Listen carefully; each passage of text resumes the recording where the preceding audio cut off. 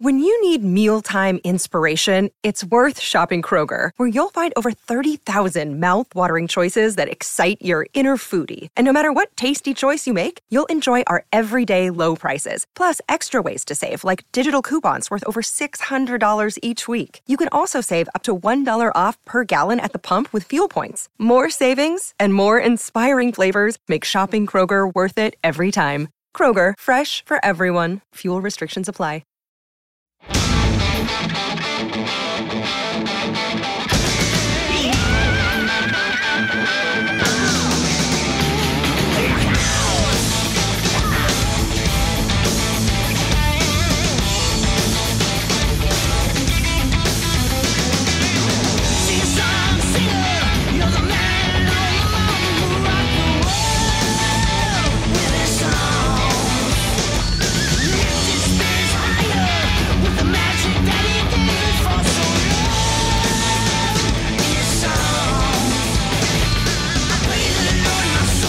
Hey everybody, welcome. Hanging and banging once again. I am Ron Onesti on Artists on Lockdown here at Rock and Roll Heaven, right outside of Chicago at the Arcada Theater in St. Charles. And I am so excited tonight. I don't even want to say the names yet. First, let's bring my brothers in arms, my co-host of the show. First of all, I know how to say this guy's name because he changed his name.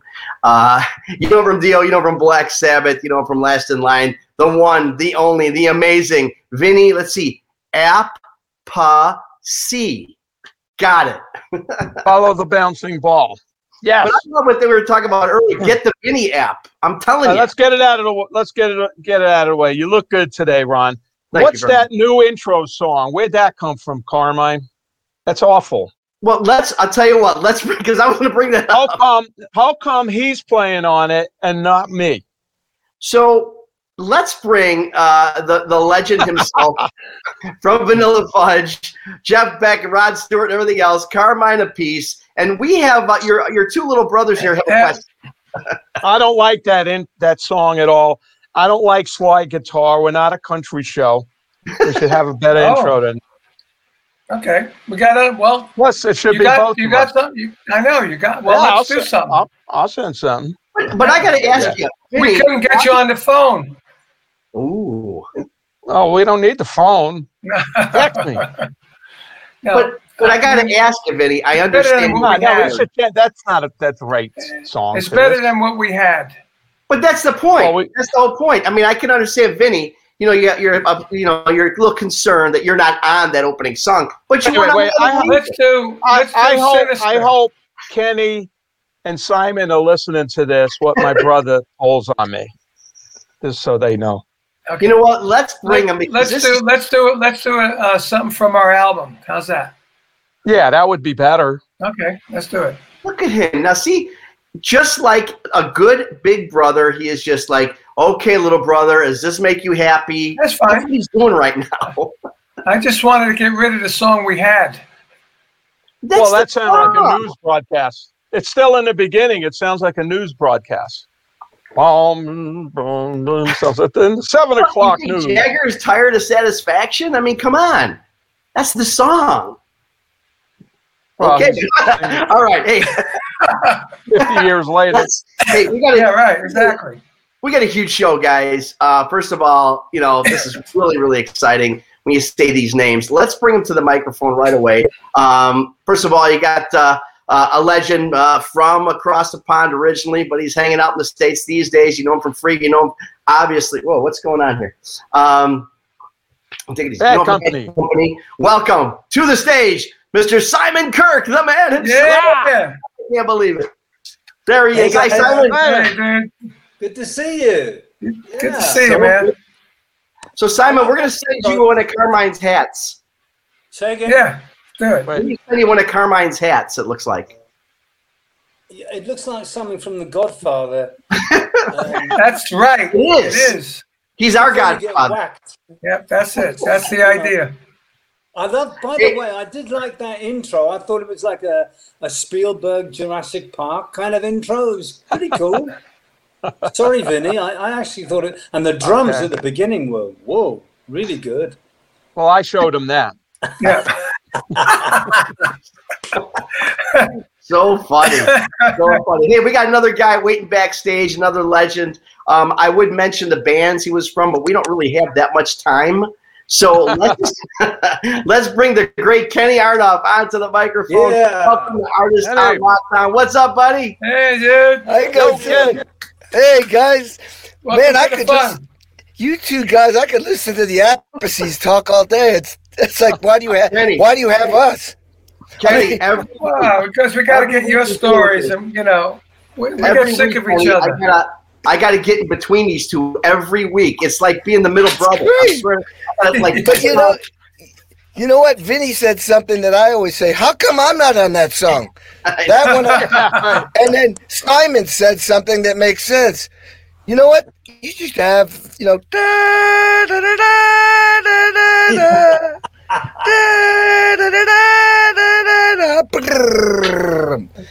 Drum fills and the Godfather theme. Come on. Yeah, there you go. That's a good All right, idea. so before we get started, guys, you know me from the arcade. I'm on the other side. I've got the venues and stuff, but you guys are the legends and icons. And I want to say four things to all the drummers out there that is just going to make them just go out of their minds. You ready? Vinny Appice, Carmine Appice, Kenny Aronoff, Simon Kirke. Are you freaking kidding me? I mean, this is amazing tonight, guys. Really. I'm on behalf of the fans, to all of you. Even Vinny, to all of you. Honest to God, thank you for what you've done for music for all of us all these years. It's out of control if you look at it's unbelievable the amount of hits. And not just hits, just even the B-sides that you guys have played on that we've enjoyed for so much. It's literally hundreds of songs from us to you guys. God bless you, and thank you so much. Honestly. Right on. Thank you, Ron. Thank you, Ron. That was very nice, Ron. Man. But so with that being said, I would like to take about 45 minutes or so to talk about Vinny's hat. Hey, wait. Let's talk about how come Simon and I don't have the gold records and stuff behind us. The other guys. I didn't want to bring it up. I just took the black scrim down today. I should have left it up, and then would have been 3, and Kenny would have been the only one. Yeah, but I just put up. I know what else. Those things have been stuck in my garage, so I finally thought, well, I should put them up somewhere. Yeah. and I have I hate to say, I have 1,300 of those suckers. Yeah, I bet you do. 1,300 what? Gold, platinum, diamond records. Yeah. Yeah, because with Mellencamp, I had I think between all of the records, 150 with just him. Wow. Well, I mean, it's 9 albums and back then when you do a gold record, you get a gold record, then it go platinum, then you get a platinum, then it go double platinum, and then triple. You just keep giving me the same. Gone. You get all these records with the same album, So Yeah. Well, listen, all mine are the same album. Hey, you know what I heard? Someone told me that Hal Blaine had a room with the floor, the walls, and the ceiling, right? We're all records. Oh, wow. Yes. Hal Blaine. Wait, but Kenny, you're right behind him, dude. Yeah, maybe. I don't know, but you are. I can't. I'm not going to put them on. That's going to cost a lot of money to put them up. Yeah. I remember when you're ready to have your garage sale, your yard sale, call us, man. We're coming over. Hey, Carmine, tell everybody what you used to say when I'd come walking into Ocean Way or Henson or somewhere. What did you used to tell me? Oh, man, I forgot, dude. I'm getting too old. No, it's hilarious. It's hilarious. You go, oh, no, Kenny. Yeah. Oh, no, I got a better one for you. When you were moving to L.A., all the drummers in L.A. say, Kenny's moving here. Let's get him out of here. Yeah. Well, and when you used to say, I'm going to buy you a one-way ticket home, Kenny. Yep, come on. Who was it? Too much competition that was going on here? Oh, yeah. Because Kenny was doing all the sessions. Well, what it was, I was playing on different records, but it was just funny because I was playing on a lot of records back then. You know? Yeah, definitely. Yeah. Well, let me put something in perspective. When I did my first tour with Ringo, we had Peter Frampton, Jack Bruce, Gary Brooker. I mean, a wonderful lineup. And we were waiting for the boss to arrive, and we just said, I wonder how many albums between us we've sold. And this was the first tour was 96. So I know the Bad Company back then and Free had combined about 70 million. And Frampton said, oh, well, we've got, I think Frampton Comes Alive and my other sold about 80 million or 90. And Jack Bruce chimed in and said, well, I'm not sure, but maybe 50 or 60 million. These are albums, by the way. And then Ringo walks in, we say, hey Richie, how many albums did the Beatles sell? He said about 2 billion. Now come on, let's fucking start working.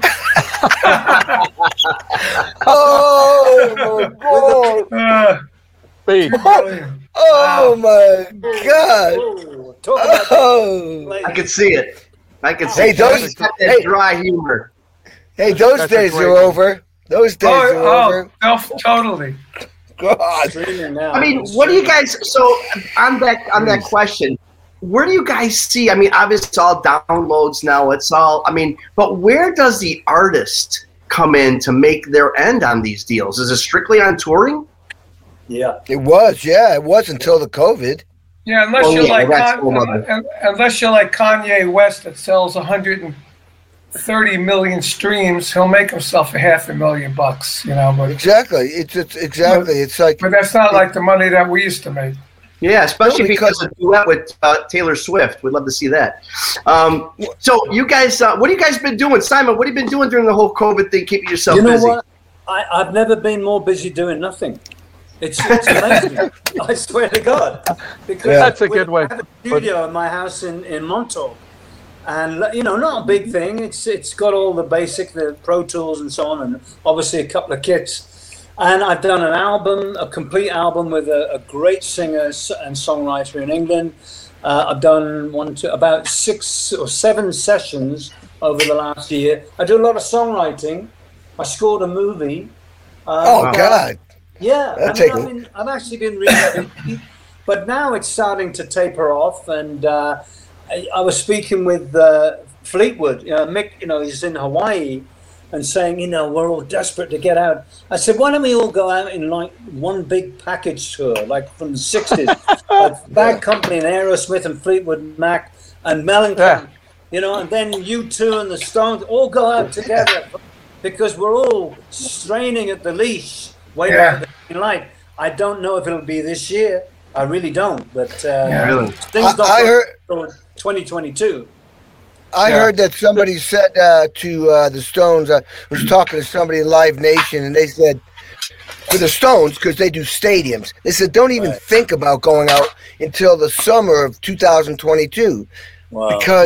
Because in order for them to go out, there's such a huge production, you got to fill seats. So how are you going to fill, you got to fill a stadium to have all the planes and the buses and the gear. So, Right. Yeah. I got to tell you, even like in our industry, as far as my size venues, conversely, I mean, I've been, this is actually today is a 1-year anniversary of our complete lockdown, 100%. Yeah, right. It's been nuts, but we've been here. Obviously, you guys know I'm in Chicago, and we're in Illinois, which is probably one of the toughest, if not the toughest state in the union right now with what we're going through. But all of a sudden, things are starting to lessen up, and we really think that by July, we're going to be doing something. We really do this year. Yeah, but I wanted to ask you because we actually had you booked. Like I've been trying to get you. I met met Kenny when we was doing the Bodines by us 100 times. But I've been trying to get you at your solo show probably 4 times, and it's all during this COVID thing. So I'm curious. Can you tell? Because we got a lot of people from here watching. Tell me what your solo show is all about. You talking about me? No, I'm talking about Simon right now. Oh, mine. Well, it's a bit of everything, really. I play guitar and piano, and wow, awesome. So I do songs from Free, I do songs from Bad Company, I do my own songs, and then right at the end, I hate doing them, but I do a drum solo. I fucking hate drum. Oh solo. yeah. There you go. It's so boring. That's it. I do like. Hey, we only go through we only go through the 12 or 15 songs to get to the drum solo. I just want you to know. I know. Yeah, but Simon sings his ass off there too. He does sing. Wow. I can't wait. I got to see this. Hey, I'll play drums in your band then. Listen, playing in front of you, Aronoff, would be like pissing into Niagara Falls. No. Well, Simon, you're the only band that Kenny hasn't paid for. You really are. You're a great Kenny, how about you? I know you've been doing some speaking. You've been doing some other things. What's to keep you busy? Well, I saw the writing on the wall a long time ago when the the record sales tanked, the budgets tanked. So I got my own studio. This is the control room. So I was ready to do sessions, and I was curious, like when the pandemic hit, if people would want to, if they had the money, they got to buy food, but it didn't slow down because music makes people feel so good. So I've been doing a lot of recording. Good. I'm working on Joe Satriani record. We're almost done because I was supposed to go on tour with him. His record entered the charts at number 8, and then everything complete. So Joe went, well, let's make another record. So I've been doing sessions. As a matter of fact, someone sent me a track, Edgar Winter. You're gonna love this. No, yeah. Ringo's playing drums, Michael McDonald singing, and Joe Walsh is on guitar, and they just want me to put some shakers on it to grease it up. So so that thing's working. But now the speaking thing, I had all these gigs booked and they got canceled. So I converted my studio into a place where I can do virtual speaking. 4 TV monitors. Yeah. I got a switcher. I got 2 cameras, one on me in a speaking location and then one on the drum location. It's just a whole setup. And so I already did 2 virtual corporate speaking. I have an agent that books this shit. And Chris, right. And so I already got 2. My goal was to get set up so that this year I could do some, but I did one at the end of last year and one this year, so I reached that goal. So that was gratifying that, I had the vision, I was proactive, I spent the money, and I got the gig. Couple of gigs, was paid for the expenses. So what do you speak about, Kenny? Sorry, what do you speak? I mean, it's like a... well, the first thing it's inspirational. It started when I had this. I have an autobiography that I wrote, and then me and Carmine came up with the same name without even knowing it. Go on.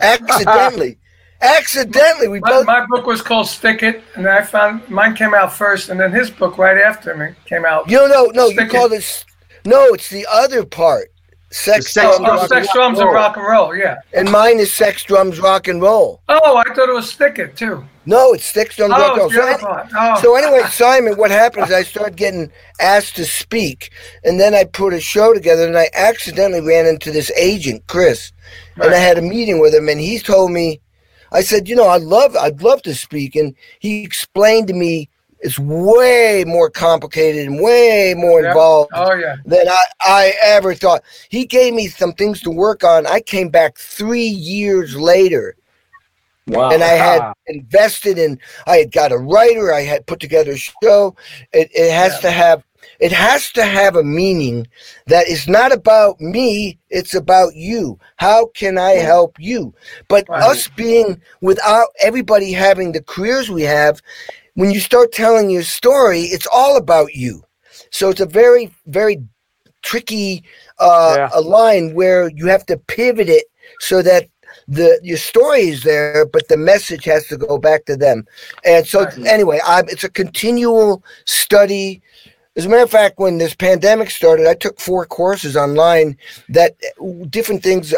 One was speaking, one was a positive intelligence, one was about one of the biggest team builders, takes companies from $1 million to $1 billion to trillions.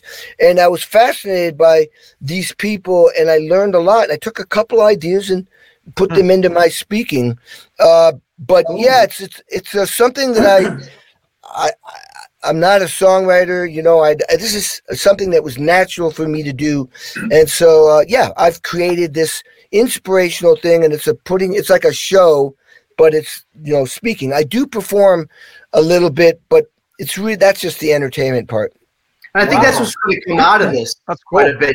So many other opportunities with regards to virtual. Even when the live comes back, the virtual isn't going anywhere, and it gives a lot more opportunity, a lot more depth, a lot more options out there. So I think what you're going to do is I think that part is really going to explode, because as you're doing your live stuff, you're letting people know that I've got this other option. And I think people are just going to jump all over, because everybody loves the behind the scenes stuff, right? Yeah. Well, I mean, let me say this much, that in the speaking world, they're going to have it so you can either show up at the venue or you can stay at home.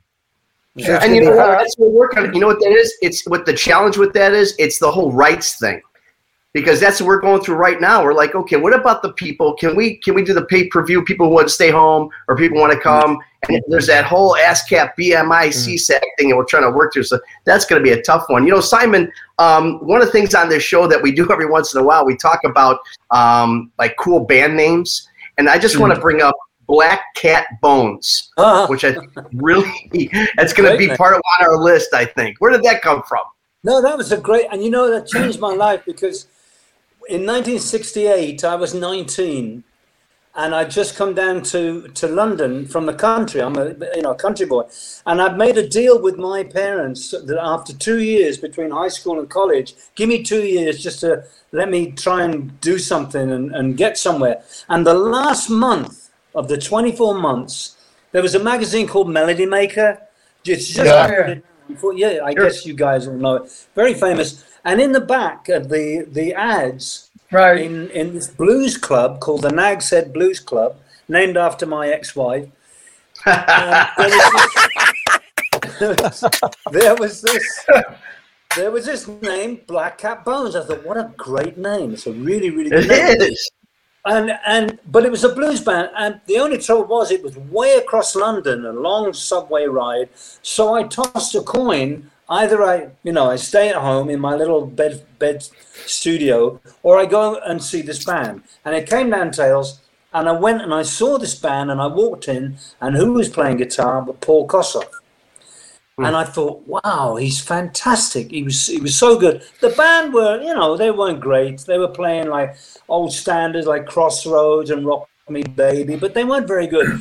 But Koss was really, really good. And the long story short, I spoke to him, and he was forming. He said the drummer was leaving, and they were auditioning drummers the next day, and I went and I got the job. And 6 months later, we formed Free. So when you mentioned Black Cat Bones, I go, not right. It opened the door. I wouldn't be here but for the Black Cat Bones. See, for us, Black Cat Bones is a badass title. For you, it's a heartwarming title. Yeah, it is. We had a song with Jeff Beck, BBH, called Black Cat Moan. Yeah. It's very similar. Yeah. It's on my. Is there any of the Black Cat Bones? Is there any of the Black Cat Bones material? Again, we're finding that a lot of these the guys have been on, and they've been part of this band and that band. But then many of them are going back to that original. Hey, we had one album, or we had one tour, and are you going to do another reunion? I mean, we got some of those deep fans. Any chance you doing anything like that? With Black Cat Bones, I don't think so. I mean we did one album with this guy called Champion Jack Dupree, who was a New Orleans barrel house piano player, but he lived in the north of England. He was a real character. And he had the Black Cat Bones backing him. We made one album on the Blue Horizon label called When You Feel the Feeling You Was Feeling. So for any aficionados of albums out there, very rare album, and that was me and Paul Kossoff, and that was 1960, the middle of 68. So, yeah. What a cool T-shirt that must be, Black Cat Bones. Yeah. You know what? The other night... Why aren't you wearing it? I know. Good. Well, you know what? Because Vinny's picking on me, and I thought a couple... See, guys, I usually wear a T-shirt. It's a whole long story with the band's names on it. Vinny picks on me, so I dressed up nice for Vinny, awkwardly enough. Thank you very much. Hey, Simon, so your parents were okay with that you'd made the deadline, right? You know what? That window is closing and closing. Yeah, that was the last month. And then when Free didn't really take off, but I was able to write home and say, Mom and Dad, I'm going to make a go of this, because Black Cat Bones was a professional band. And suddenly we had, they gave me my first ever date sheet. I don't know if you remember, guys, your first date sheet. Like 1 minute you're in bloody Philadelphia, then you're in, Detroit, and then Chicago, and then Miami. And it was a dream come true for me. But when Paul Kossoff said to me a few months later, he said, "Look, I'm tired of playing these same 12 boom, boom, boom, boom, boom, boom, boom, boom, boom, boom. I want to do something." And I've met this singer called Paul Rogers. He wants to lead and form our own band. And I said, okay. I got to just shut that phone off. So over to you for a moment. No problem. I got to tell you this funny story. I'm going to wait for Simon, but I was nobody. It was 1978. Simon, it was 1978. I was just in a fusion band, and we were playing in Memphis. And I went, right, exactly. So I went to the arena, and you guys were there setting up to do a sound check. 1978 or 79. Yeah, and I'm playing in a club, just like, oh God, someday I hope I make it. And you guys were, so it's like, whoa. And the same is for Carmine, because I remember watching Vanilla Fudge on TV going, God damn. Oh man, fuck, So remember when we met, when you were with John Cougar and Billy Gaff was managing John? Billy Gaff managed Rod. Yeah. And I remember going to a bunch of parties and meeting you for the first time at one of those parties. Yeah. And how about when we did the clinic together and you had a kidney stone? In Albany, right? Oh, that was bad. Dude, Carmine, well, I was in pain. Carmine felt so bad. Well, what happened is typical. What happened to me is like I got a kidney stone only 3 times in my life, and then all of a sudden it went away. But Carmine had, I think it had just started to come on. You get this pain in your back. It was my second one, so at least I knew what was happening. And I went, oh, shit, here it comes. So you start drinking lots of water, but it hadn't done its thing yet. And Carmine felt so bad. He came to my hotel room and says, what can I do? What can I do? And I was like, probably. You didn't look good. You would have done that. Yeah, the second one, I was in Germany, and I was in the Reaper bomb. Remember the Reaper bomb? Oh, the Reaper bomb. I was in the Reaper bomb, and it just was not quite. There was something I felt weird, like I wasn't in the mood. The promoter was offering me all kinds of shit, and I'm like, I just don't. I'm not into it. And I'm like, why aren't you not into it? And all of a sudden, that's why I'm not into it. It was like, oh. So by the next morning on the way to the hospital, you guys, the kidney stone hurt so much. I'm banging my head into the window because you're just going out of your mind. Because it's not a throbbing pain; it's a constant pain. They wouldn't let the German promoter to go in there with me. I didn't speak German. And they wouldn't do anything for me. And I'm trying to explain to nurse, all I need is a little morphine. She wouldn't give it to me. I'm not kidding. I finally grabbed her by the shirt, threw her up against the wall, and said, listen, if you don't give me any morphine, I'm going to destroy this entire hospital. Wow. Okay. I got the morphine. I had one on the road, too. I don't remember who I was playing with, but I felt it coming on, and the next day, I think it was Vanilla Fudge. I felt it coming on. The next day, I spent the whole time in the Washington airport, and it was delayed. Oh. And I had gallons of water I was drinking. I was there so long, the kidney stone went away. Right? Wow. That's how long I was there. Nice. Yeah. You know how funny it is? It's cool because we're doing this rock and roll show, but it kind of shows our age when the topic becomes kidney stones. So it's wait a minute. I got it in my 20s. Oh wow! Wow! I got it in my 50s. Oh, that's still young. That's still young.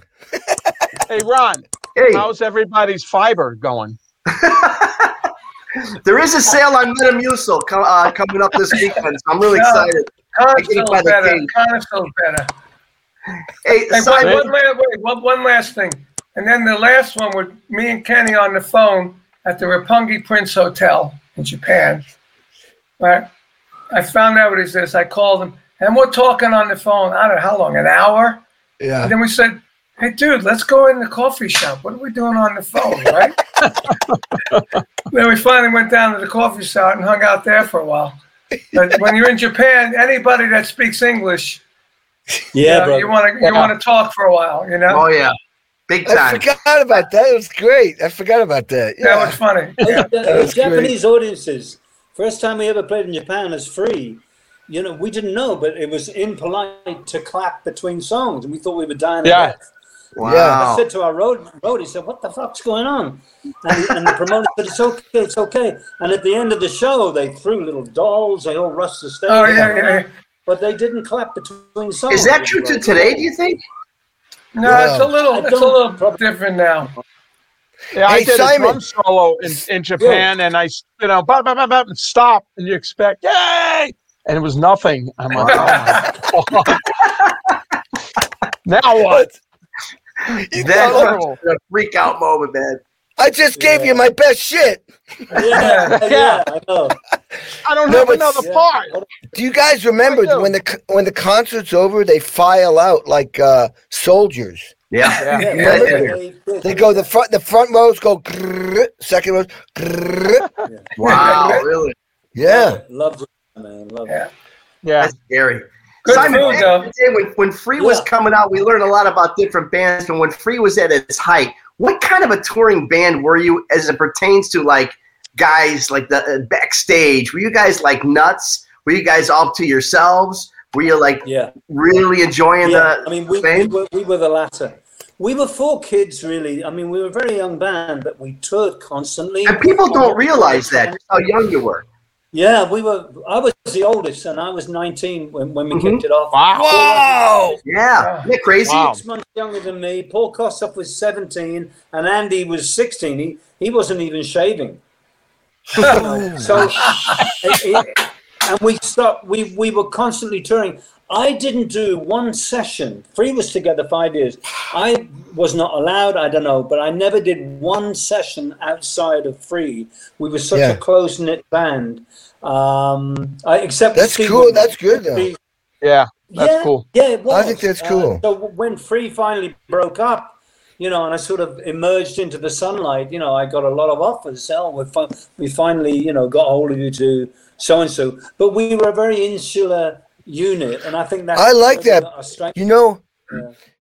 Hey guys, we'll be right back after a few messages from our sponsors. Welcome back to our Hangin' and Bangin' podcast. I'm Ron Onesti here with Vinny Appice and, of course, the legendary Carmine Appice.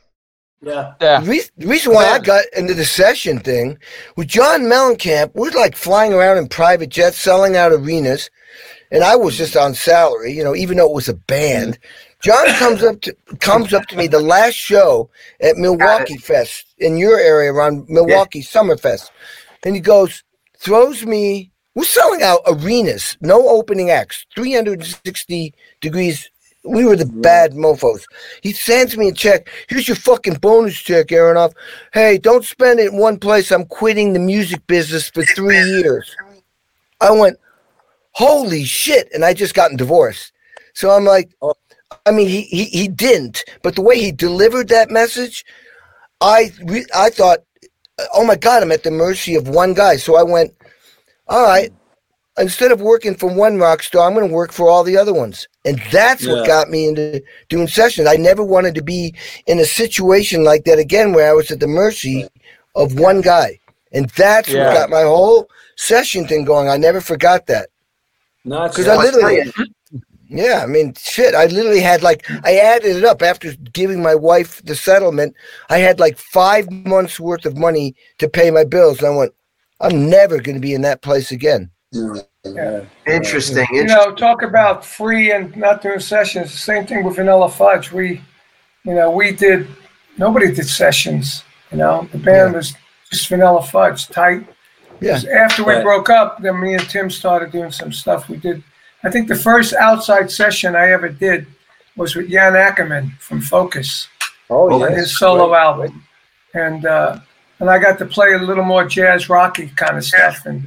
But that was not till like 72 maybe. I'm already in Cactus and on the way to BBA.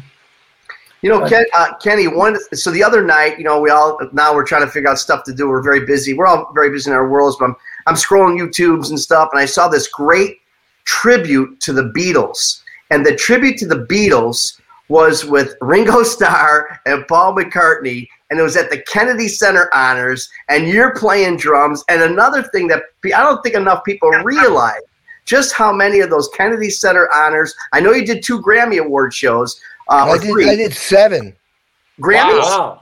No, I did 7 Kennedy Center. Yeah, the Kennedys, right.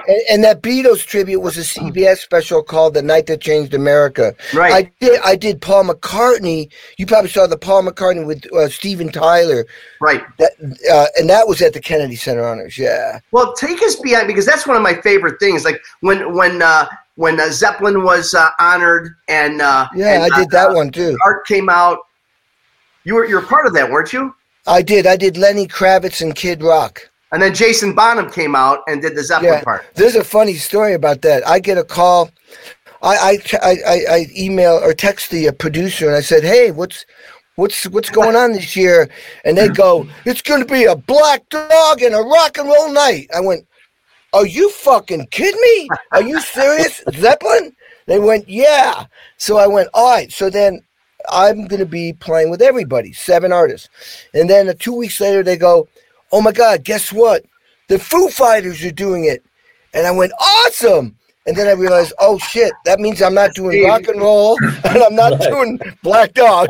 Okay, but you gotta have the Foo Fighters. That makes a great show. And then finally I'm gonna do Stairway to Heaven, and they go, who do you think should do better with that song? The Hart Sisters or Beth Hart? I went, well, they both are phenomenal, but I would go with Hart because they did Zeppelin when they were kids in clubs. Mm-hmm. And you got Nancy, can play the guitar real good, and Ann obviously is badass. So they went, so I'm like, oh, this is great because I love those girls. So then all of a sudden I get a call, well, guess what? You're not doing that either. They said, we got Jason Bonham, and I went, well, duh. Duh.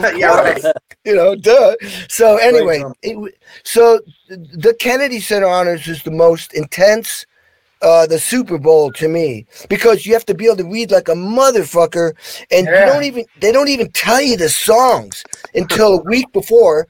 Then, so what I do is I listen to the original recordings, but then I go on YouTube and see, like, for example, when we honored Sting, Bruno Mars was one of the guys, and I noticed that Bruno does a Police medley.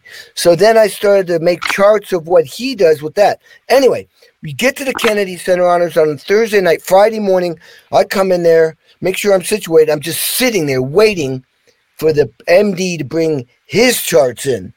And as soon as he hands the charts out, I start looking at mine and looking at his. I'm like, holy shit, they changed the arrangement. I'm trying to move letter A to here and B there and cross out that chorus. And then he's going, all right, let's pick this song. And I'm like, holy shit. And I'm moving fast. And then we rehearse that with the band. Make all the adjustments. Make all my changes. This is why I write it down. I can't remember shit. So then we go through all the songs. Then the artists come in and they change it again. And then, oh my God. So then that night I go back and rewrite everything. Then we come in and do a camera block. And then, there's more tweaks. I remember Sting coming up to me when we were honoring McCartney, and he's got the last of the 7 guys. And he's going, hey, could you? And I'm like, yes, I can. I go, don't fuck up, Sting said.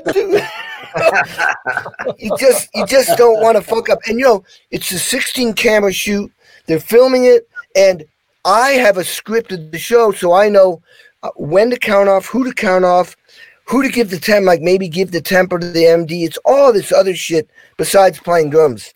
It's like nerve-wracking. It's really nerve-wracking. Were you on the Beth Hart, Jeff Beck, Rather Go Blind song? No, that was one where I didn't they wanted the musical director wanted to have a different drummer for that where they were who were they honoring? I forget. Buddy Guy. Yeah, would you say Buddy Guy? Yeah. They brought in Charlie Drayden to play drums, and then Buddy Guy had his drummer on it. Yeah. I didn't get to play, but didn't matter. I enjoyed I'll tell you, man.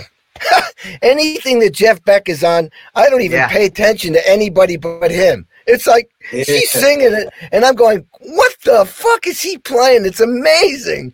No, you know what? It absolutely. I mean, obviously, there's a ton of stuff that Carmine did with Jeff, of course. But one of my favorite things is the Kennedy Center honors when he and Beth Hart, and he opens up. It's one of the most amazing guitar riffs you'll see. Dude, Simon, what's happening? So, I mean, Bad Company is still going out, right? I mean, obviously, regardless of COVID, it happens, but they're still coming. They're still coming, right? Yeah, we had a big tour with Rod Stewart this summer, or rather last summer. That obviously came to nothing. So we're just waiting, like everyone else. But we still have a pretty damn good band. As long as Paul's singing, then I'm happy. Yeah. He's such a good singer. How about that voice? We're just drumming our fingers like everyone else. Yeah. Paul was always one of Rod Stewart's favorite singers. When I was with Rod, he'd always say, that he loved Paul. Hey, Simon, Simon, I got to share something with you. So, Simon, somebody during the COVID, I got talked into doing a drum book, which is I thought, and the guy said, well. It's for Hal Leonard. They said, it'll be easy. I'll do everything. You just sign off. And they said, there's going to be 12 songs that you're going to play and record. I went, okay.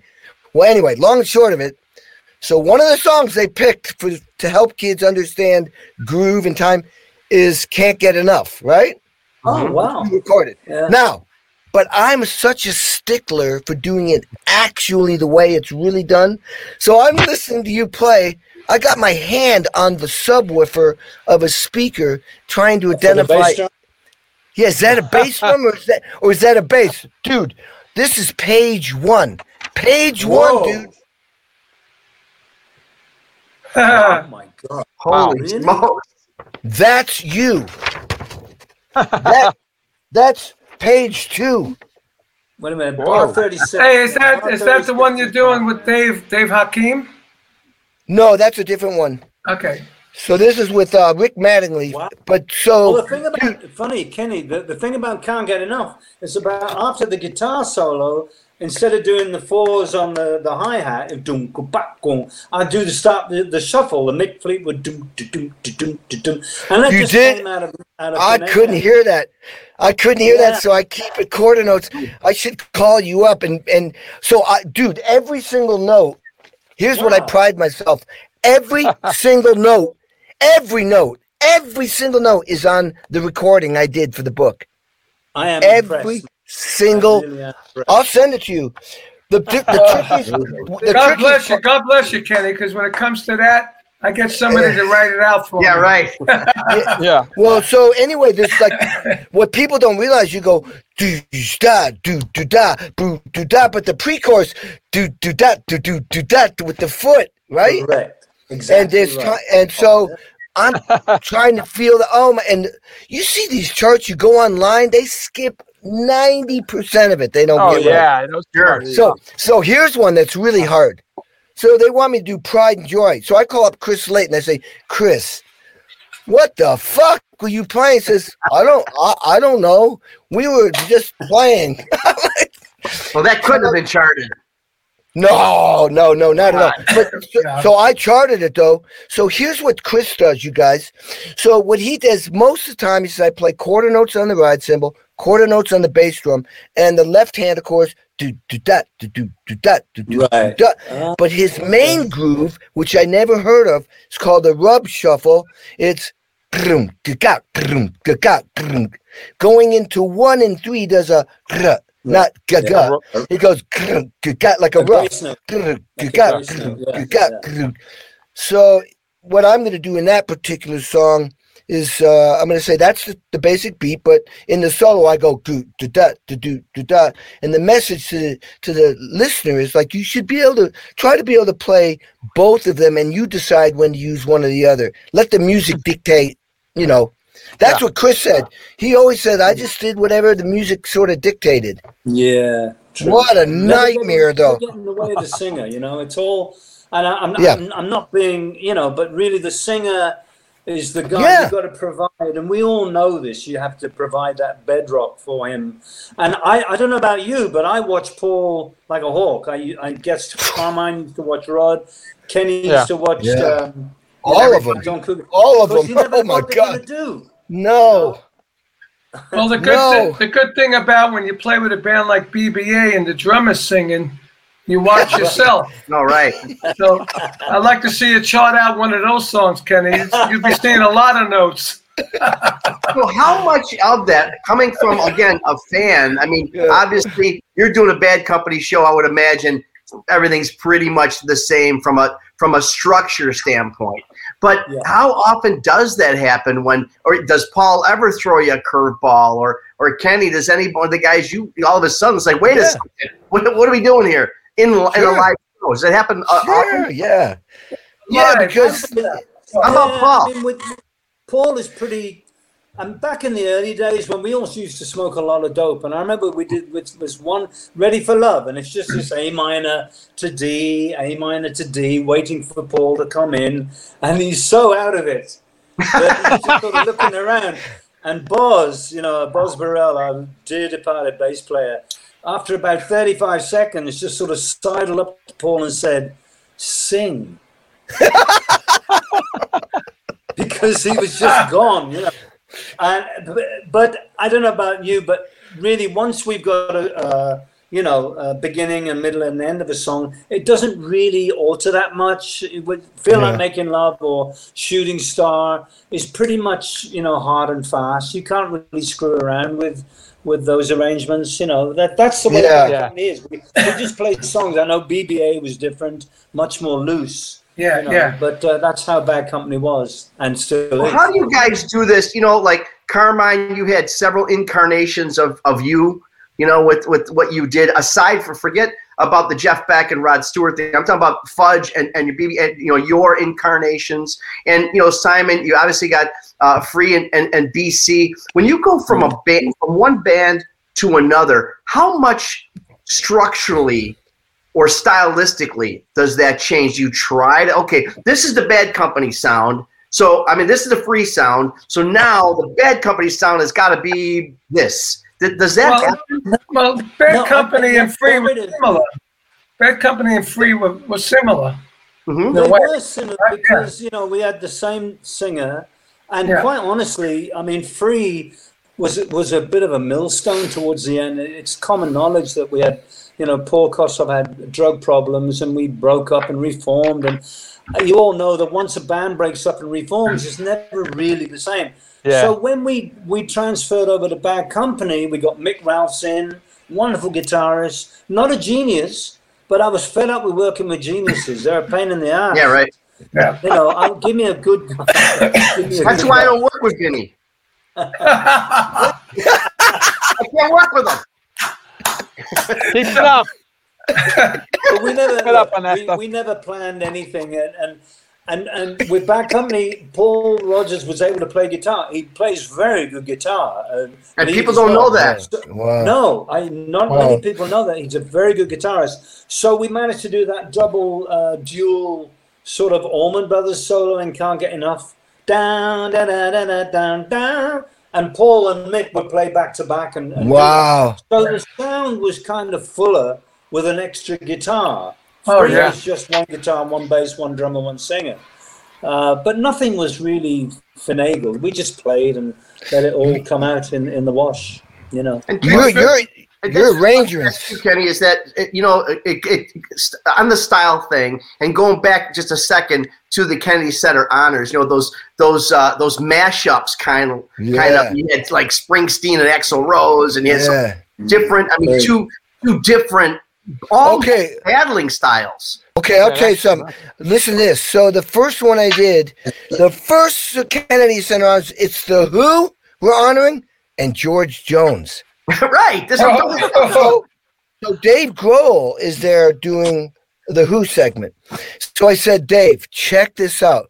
And he had no clue because all Dave has to do is be Dave. So I said, in the George with the Who, obviously it's playing like Keith. You know, you're on top of the beat, you're playing all over the place, slamming, bashing, crashing. But I said for the country, for George Jones, the bass drum pedal, you don't bury the beater, you come off the head. The snare drum, I always hit a rim shot. For George Jones, I hit the center of the drum. Hi-hat, very soft, very soft. The drums, the bass drum is only supposed to add a little bit of impact so you hear the bass guitar tones. The snare drum is just to give everybody some backbeat. Hi-hat is like a very soft click track. For George Jones, it's not about the drums. You're just a timekeeper with feel. Dave Grohl was like, he sat and watched me at rehearsal like, didn't realize. I went, well, I am an actor. In this movie, I am, and in that movie. Right. I mean, seriously, it's like literally, stylistically, it's just completely different. I felt that when I played with Rod Stewart because we would play hard rock stuff like Hot Legs, and then we'll be doing "You're in My Heart," which on the record I use brushes. Right, exactly. And then we would do "Tonight's the Night," and I had to do the same thing, not hit the rim shot, hit more in the middle of the drum, and lay off the hi-hat, and the bass drum was a little lighter. Yeah. So you have to sometimes, depending on who you're playing with, you have to adjust to that, Not me. Not Vinny. Not Vinny. Rim shots, baby. I got to ask you. Hey, Vinny, tell Kenny your website, and tell Simon your website. When we first started with websites, I put on my websites, Vinny Appleseed, the loudest drummer in rock. No unplugged shit, no love songs, no ballads, no problem. And then Carmine said, no gigs. That's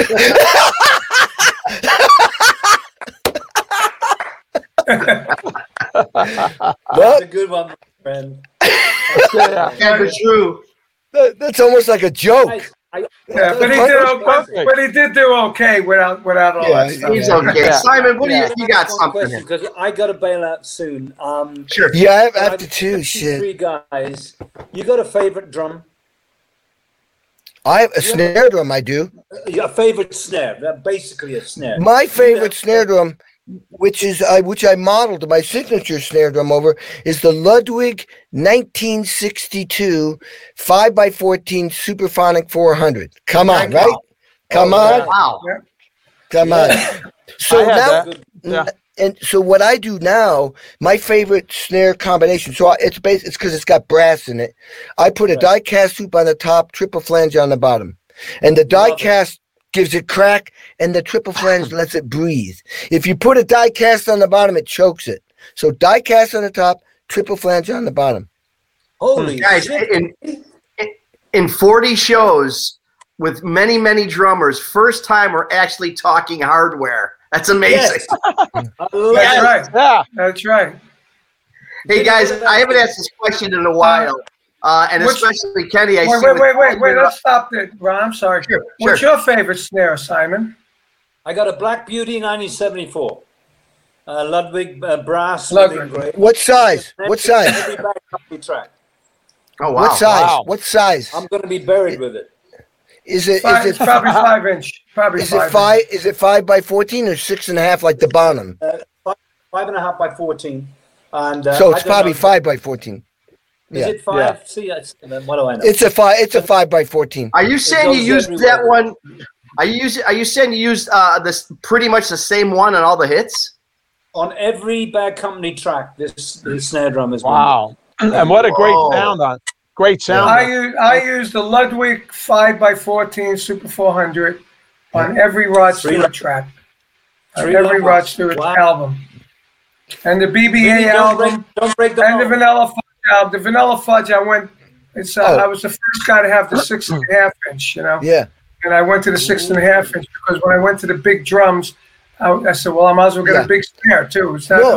That used to be known as a concert snare drum, for an orchestra concert snare. That's right. That's right. He's And right. then I brought it into rock, and then when I got Bonzo his kit, he bought the same kit, and he was using the 6.5 forever. And then I went back, like probably after like Cactus, because the music was more snappy. You know, I went back to the 5-inch. And one time, my favorite snare, my favorite of all time, was been to all these bands with me. I was on stage with Rod, and we did a sound check. We come up to sound check. One of the trusses fell. Oh, shit. No. Right on the snare and crushed it. I was so pissed off, not even thinking about 10 minutes before that, I was sitting there. you know? Yeah. But it crushed my snare drum, and that was the end of that snare drum. Yeah. How I love about that you, snare. Vinny? What's your Vinny, oldest? Actually, the same drum, the 5-inch by 14. Wow. All 4 of us. Use that on the first Sabbath album. And you know, tomorrow I'm having lunch tomorrow with Bill Ludwig III. You got to tell him. He's going to love it. I'm going to tell him that. Yeah. Dude, that's so heavy. All of us, man. Yeah. All of us got. But I used to. I got a 1924 Ludwig Black Beauty sitting in here. Yeah. But it's a 15-inch. Oh, so it's have 8 lugs? 8 lugs? It's got 8 lugs on it, I bet. It's probably got 8 lugs. Yeah, I think it's got 10 lugs, maybe. Hold on. That's rare because I collected snares and did all those sessions and That's more than 8 lugs. 8 lugs, 1, right? 2, 3, 4, Wow. 5, 6, 7, 8, 9. No, 10 lugs. That's rare. That's rare, bro. Look See, Look at this thing. Wow, the 8, 2 lug. Yeah, that's great. Now, you know what's funny? Look at this. This is a 1968 Ludwig throw-off. Yeah. Because when I used to use this, and they had catgut snares, and I couldn't get them. So in '68, I put this, Ludwig 68 on there, which decreased the value of it. But big time! It went from 3,000 to 300. Yeah, but you know what? It sounds great. Yeah, I know. Great. The 15-inch are rare, so Yeah. Hey guys, our time is almost up, but I did want to ask one last question because, especially in Kenny, I'm looking at all your jewelry hanging on the wall there, and and Simon, if God forbid your house is on fire and you got to grab one thing to run out the door with, what would it be, Kenny? I have a small little safe with some real collectible stuff in it. I'd grab that. And I'd probably grab my gun. But wait a second, with some collectible stuff. What? What's so valuable? Oh, maybe you don't want to say it. I'm sorry. Oh, I don't know. I can't even remember what's in there. And I'd grab some files, and I'd just grab a handful of black clothing because I like to wear black. And I know where my checkbook is. Maybe I'd grab my 9mm. I have a 9mm too. You would do your snare drum. I'm thinking, please, I'm begging you, grab the snare. No, my snare drums are at my studio here. Oh, okay.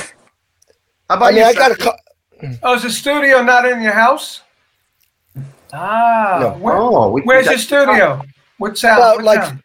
Well, I'm in Studio City. You just go toward Sherman Way. If you took Lancashire, almost up to Sherman Way, take a left on both streets. A lot of places like that. Yeah, cool. How about you, Simon? Anything? My first gold record, All Right Now, by Free. And I know what I would take. My laptop. Yeah. Yeah. No, seriously, that's right. Yeah. You know what I would take? Simon's record. Well, I've got my last in line picture of me and Vinny that I keep next to my bed, so that's what I would take. Anyway, hey guys, I know you guys got to go. We got to run. Thank you. I can't even tell you, Simon Kirke, Aronoff. Thanks, guys. Kenny, be in touch. Be in touch, Kenny. Yeah, I will. It's such an honor. It's such an honor to be with you guys. It's so cool. It's so fucking cool. Thanks for inviting me. All right, you guys. No problem. You See too. you soon. Take Stay on the road. See ya. Thank Bye. you very much. Hey, everybody, make sure you like us, you share. We are now on Apple Podcasts Live. So check us out there. We're on YouTube. We're everywhere. We need you to like us. We need you to share. Tell everybody about Hanging and Banging, Artists on Lockdown, where each week, every Thursday, we talk to the top in rock and roll, especially behind the music and in front of the microphone. So until next Thursday, Carmine, Vinny, we'll see you next week, right? See you next week, bro. Ciao. My man. Bye, Kenny. You're amazing. Thanks, guys. Have a good night. Bye.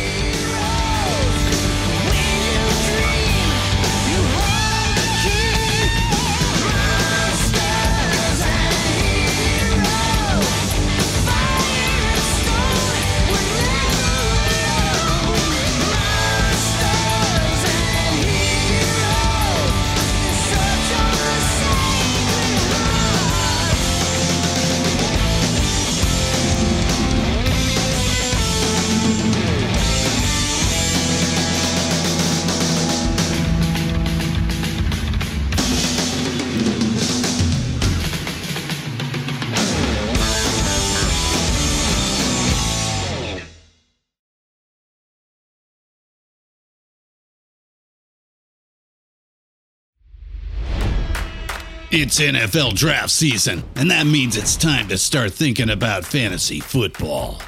FantasyPoints.com features industry-leading experts and prognosticators using proprietary hand-charted data to help you score more fantasy points. FantasyPoints.com is the place to go for whatever kind of fantasy football you play. Whether you play fantasy football, daily fantasy sports, or do a little bit of everything, Fantasy Points has the meticulously researched content to guide you to victory.